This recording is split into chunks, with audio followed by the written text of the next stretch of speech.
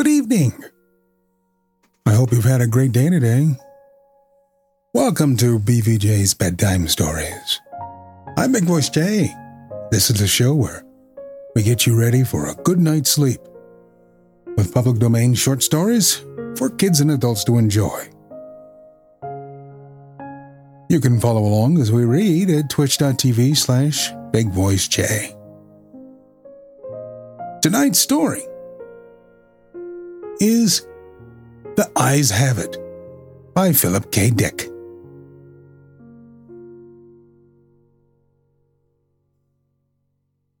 It was quite by accident I discovered this incredible invasion of Earth by life forms from another planet. As yet I hadn't done anything about it. I can't think of anything to do. I wrote to the government, and they sent back a pamphlet on the repair and maintenance of frame houses. Anyhow, the whole thing is known. I'm not the first to discover it. Maybe it's even under control. I was sitting in my easy chair. I'd lay turning the pages of a paperbacked book someone had left on the bus when I came across the reference that first put me on the trail. For a moment, I didn't respond. It took some time for the full import to sink in. After I'd comprehended, it seemed odd I hadn't noticed it right away. The reference was clearly to a non-human species of incredible properties, not indigenous to Earth. A species, I hasten to point out, customarily masquerading as ordinary human beings. Their disguise, however, became transparent in the face of following observations by the author. It was at once obvious the author knew everything and was taking it in his stride. The line, and I tremble remembering it even now, read, "His eyes slowly moved about the room. Vague chills assailed me. I tried to picture the eyes. Did they roll like dimes? The passage indicated not. They seemed to move through the air and over the surface. Rather rapidly, apparently. No one in this story was surprised. That's what tipped me off. No sign of amazement at such an outrageous thing. Later, the matter was amplified. His eyes moved from person to person. There it was in a nutshell. The eyes had clearly come apart from the rest of them and were on their own. My heart pounded and my breath choked in my windpipe. I had stumbled on an accidental mention of a totally unfamiliar race, obviously non-terrestrial. Yet, to the characters in the book, it was perfectly natural, which suggested they belonged to the same species. And the author? A slow suspicion burned in my mind. The author was taking it rather too easily in his stride. Evidently, he felt this was quite a usual thing. He made absolutely no attempt to conceal the knowledge. The story continued. Presently, his eyes fastened on Julia. Julia, being a lady, had at least the breeding to feel indignant. She is described as blushing and knitting her brows angrily. At this, I sighed with relief. They weren't all non-terrestrials. The narrative continues. Slowly, calmly, his eyes examined every inch of her. Great Scott! But here the girl turned and stomped off, and the matter ended. I lay back in my chair, gasping with horror. My wife and family regarded me in wonder. What's wrong, dear? My wife asked. I couldn't tell her. Knowledge like this was too much for the ordinary run-of-the-mill person. I had to keep it to myself. Nothing, I gasped. I leapt up, snatched the book, and hurried out of the room. In the garage, I continued reading. There was more. Trembling, I read the next revealing passage. He put his arm around Julia. Presently, she asked him if he would remove his arm. He immediately did so with a smile. It's not said what was done with the arm after the fellow had removed it. Maybe it was left standing upright in the corner. Maybe it was thrown away. I don't care. In any case, the full meaning was there, staring me right in the face. Here was a race of creatures capable of removing portions of their anatomy at will. Eyes, arms, and maybe more, without batting an eyelash. My knowledge of biology came in handy at this point. Obviously, they were simple beings, unicellular, some sort of primitive single-celled things. Beings no more developed than starfish. Starfish can do the same thing, you know. I read on and came to this incredible revelation, tossed off coolly by the author without the faintest tremor. Outside the movie theater, we split up. Part of us went inside, just over to the cafe for dinner. Binary fission, obviously, splitting in half and forming two entities. Probably each lower half went to the cafe, it being farther, and the upper halves to the movies. I read on, hands shaking. I had really stumbled onto something here. My mind reeled as I made out this passage. I'm afraid there's no doubt about it. Poor Bibney has lost his head again. Which was followed by, and Bob says he has utterly no guts. Yet Bibney got around as well as the next person. The next person, however, was just as strange. He was soon described as totally lacking in brains. There was no doubt of the thing in the next passage. Julia, whom I had thought to be the one normal person, reveals herself as also being an alien life form, similar to the rest. Quite deliberately, Julia had given her heart to the young man. It didn't relate what the final disposition of the organ was, but I didn't really care. It was evident Julia had gone right on living in her usual manner, like all the others in the book.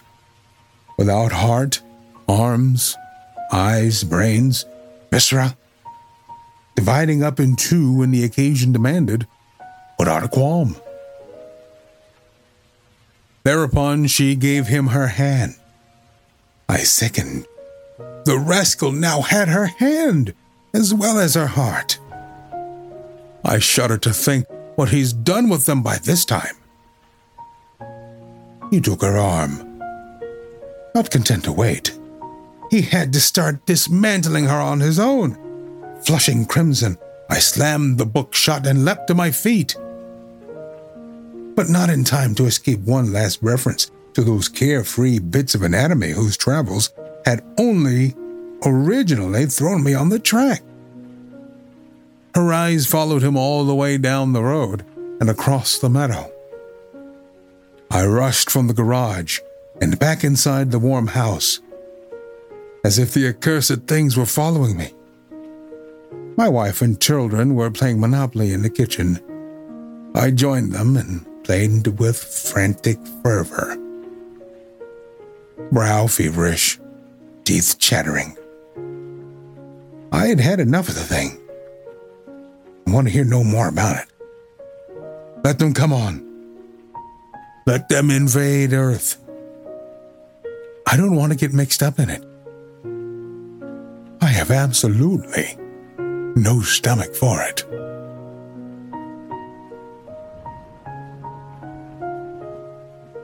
One of the things in the day of the life of a pedant,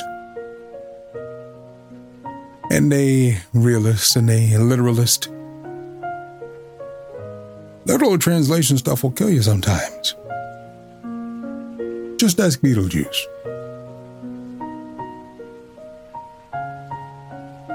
Remember to subscribe and review the podcast at bedtimewithbvj.buzzsprout.com or bedtimewithbvj.com. Our next story, The King and His Hawk, by James Baldwin. Genghis Khan was a great king and a warrior. He led his army into China and Persia, and he conquered many lands in every country. Men told about his daring deeds, and they said that since Alexander the Great there had been no king like him. One morning when he was home from the wars, he rode out into the woods to have a day's sport. Many of his friends were with him. They rode out gaily, carrying their bows and arrows. Behind them came the servants with the hounds. It was a merry hunting party. The woods rang with their shouts and laughter. They expected to carry much game home in the evening. On the king's wrist sat his favorite hawk, for in those days hawks were trained to hunt. At a word from their masters, they would fly high up into the air and look around for prey. If they chanced to see a deer or a rabbit, they would swoop down upon it swift as any arrow. All day long, Genghis Khan and his huntsmen rode through the woods. But they did not find as much game as they expected. Toward evening, they started for home. King had often ridden through the woods, and he knew all the paths. So while the rest of the party took the nearest way, he went by a longer road through a valley between two mountains. The day had been warm, and the king was very thirsty. His pet hawk had just left his wrist and flown away. It would be sure to find its way home. The king rode slowly along. He had once seen a spring of clear water near this pathway. If he could only find it now. But the hot days of summer had dried up all the mountain brooks. At last, to his joy, he saw some water trickling down over the edge of a rock. He knew that there was a spring farther up. In the wet season, a swift stream of water always poured down there. But now it came only one drop at a time. The king leaped from his horse. He took a little silver cup from his hunting bag. He held it so as to catch the slowly falling drops. It took a long time to fill the cup, and the king was so thirsty that he could hardly wait. At last, it was nearly full. He put the cup to his lips and was about to drink. All at once there was a whirring sound in the air, and the cup was knocked from his hands. The water was all spilled upon the ground. The king looked up to see who had done this thing. It was his pet hawk. The hawk flew back and forth a few times, and then alighted along the rocks by the spring. The king picked up the cup and again held it to catch the trickling drops. This time he did not wait so long. When the cup was half full, he lifted it to his mouth. But before it had touched its lips, the hawk swooped down again and knocked it from his hands. And now the king began to grow angry. He tried again, and for the third time the hawk kept him from drinking. The king was now very angry indeed. "How do you dare to act so?" he cried. "If I had you in my hands, I would wring your neck." Then he filled the cup again. But before he tried to drink, he drew his sword. "Now, Sir Hawk," he said, "this is the last time." He had hardly spoken before the hawk swooped down and knocked the cup from his hand. But the king was looking for this. With a quick sweep of the sword, he struck the bird as it passed. The next moment, the poor hawk lay bleeding and dying at its master's feet. "That is what you get for your pains," said Genghis Khan. But when he looked for his cup, he found that it had fallen between two rocks, or he could not reach it. "At any rate, I will have a drink from that spring," he said to himself. With that, he began to climb the steep bank to the place from which the water trickled. It was hard work, and the higher he climbed, the thirstier he became. At last he reached the place. There indeed was a pool of water, but What was that lying in the pool and almost filling it? It was a huge, dead snake of the most poisonous kind. The king stopped. He forgot his thirst. He thought only of the poor dead bird lying on the ground below him. "The hawk saved my life," he cried. "And how did I repay him? He was my best friend, and I've killed him." He clambered down the bank, took the bird up gently and laid it in his hunting bag. And he mounted his horse and rode swiftly home. He said to himself, "I have learned a sad lesson today, and that is never to do anything in anger." You could also learn, maybe it's time to get you some delicious beverages to take with you on the go. Perhaps some White Claw. There's no laws when you're on claws, don't you know? That's science. Our final story is The Little Thief in the Pantry. "Mother dear," said a little mouse one day, "I think the people in our house must be very kind, don't you? They leave such nice things for us in the larder." There was a twinkle in the mother's eye as she replied, "Well, my child, no doubt they are very well in their way, but I don't think they are quite as fond of us as you seem to think. Now remember, Grey Whiskers, I have absolutely forbidden you to put your nose above the ground unless I am with you.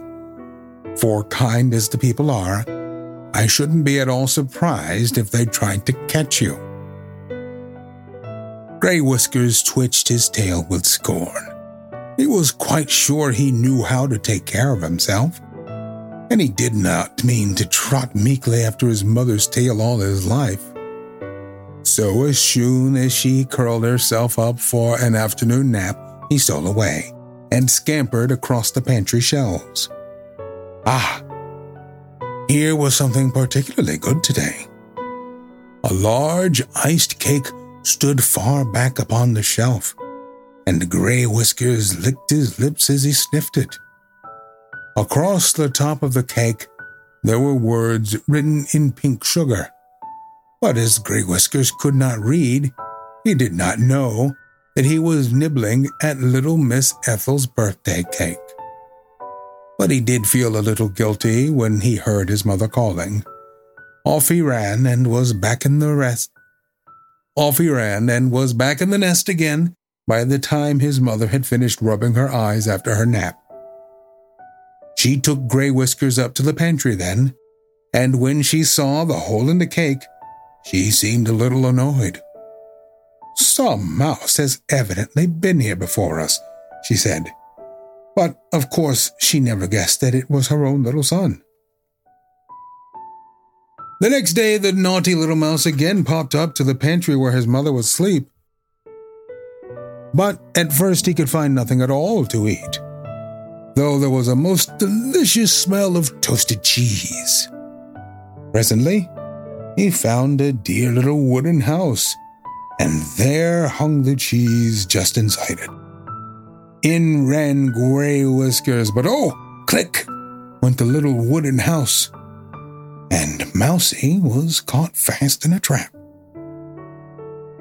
When the morning came, the cook who had set the trap lifted it from the shelf, and then called a pretty little girl to come and see the thief who had eaten her cake.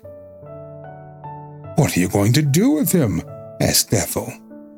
"Why, drown him, my dear, to be sure." The tears came into the girl's pretty little eyes. "You didn't know it was stealing, did you, Mousie dear?" she said. "No," squeaked Grey Whiskers sadly. "Indeed I didn't." Cook's back was turned for a moment, and in that moment, tender-hearted little Ethel lifted the lid of the trap, and out popped Mousie. Oh, how quickly he ran home to his mother. and how she comforted and petted him until he began to forget his fright. And then she made him promise never to disobey her again. You may be sure he never did.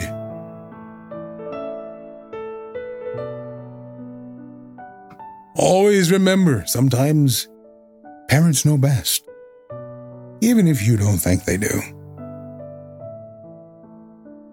Sometimes the mercy of a little child is all that you really need. Those are our stories for tonight. If you have something you'd like for me to read, or you want more, or you have comments or questions, you can email me, bigvoicej@gmail.com. And join us, if you want to read along with us, at twitch.tv/bigvoicej. Please remember to subscribe and give us a nice review of the podcast at bedtimewithbvj.com. Thanks for listening. Good night. Diamond Club hopes you have enjoyed this program.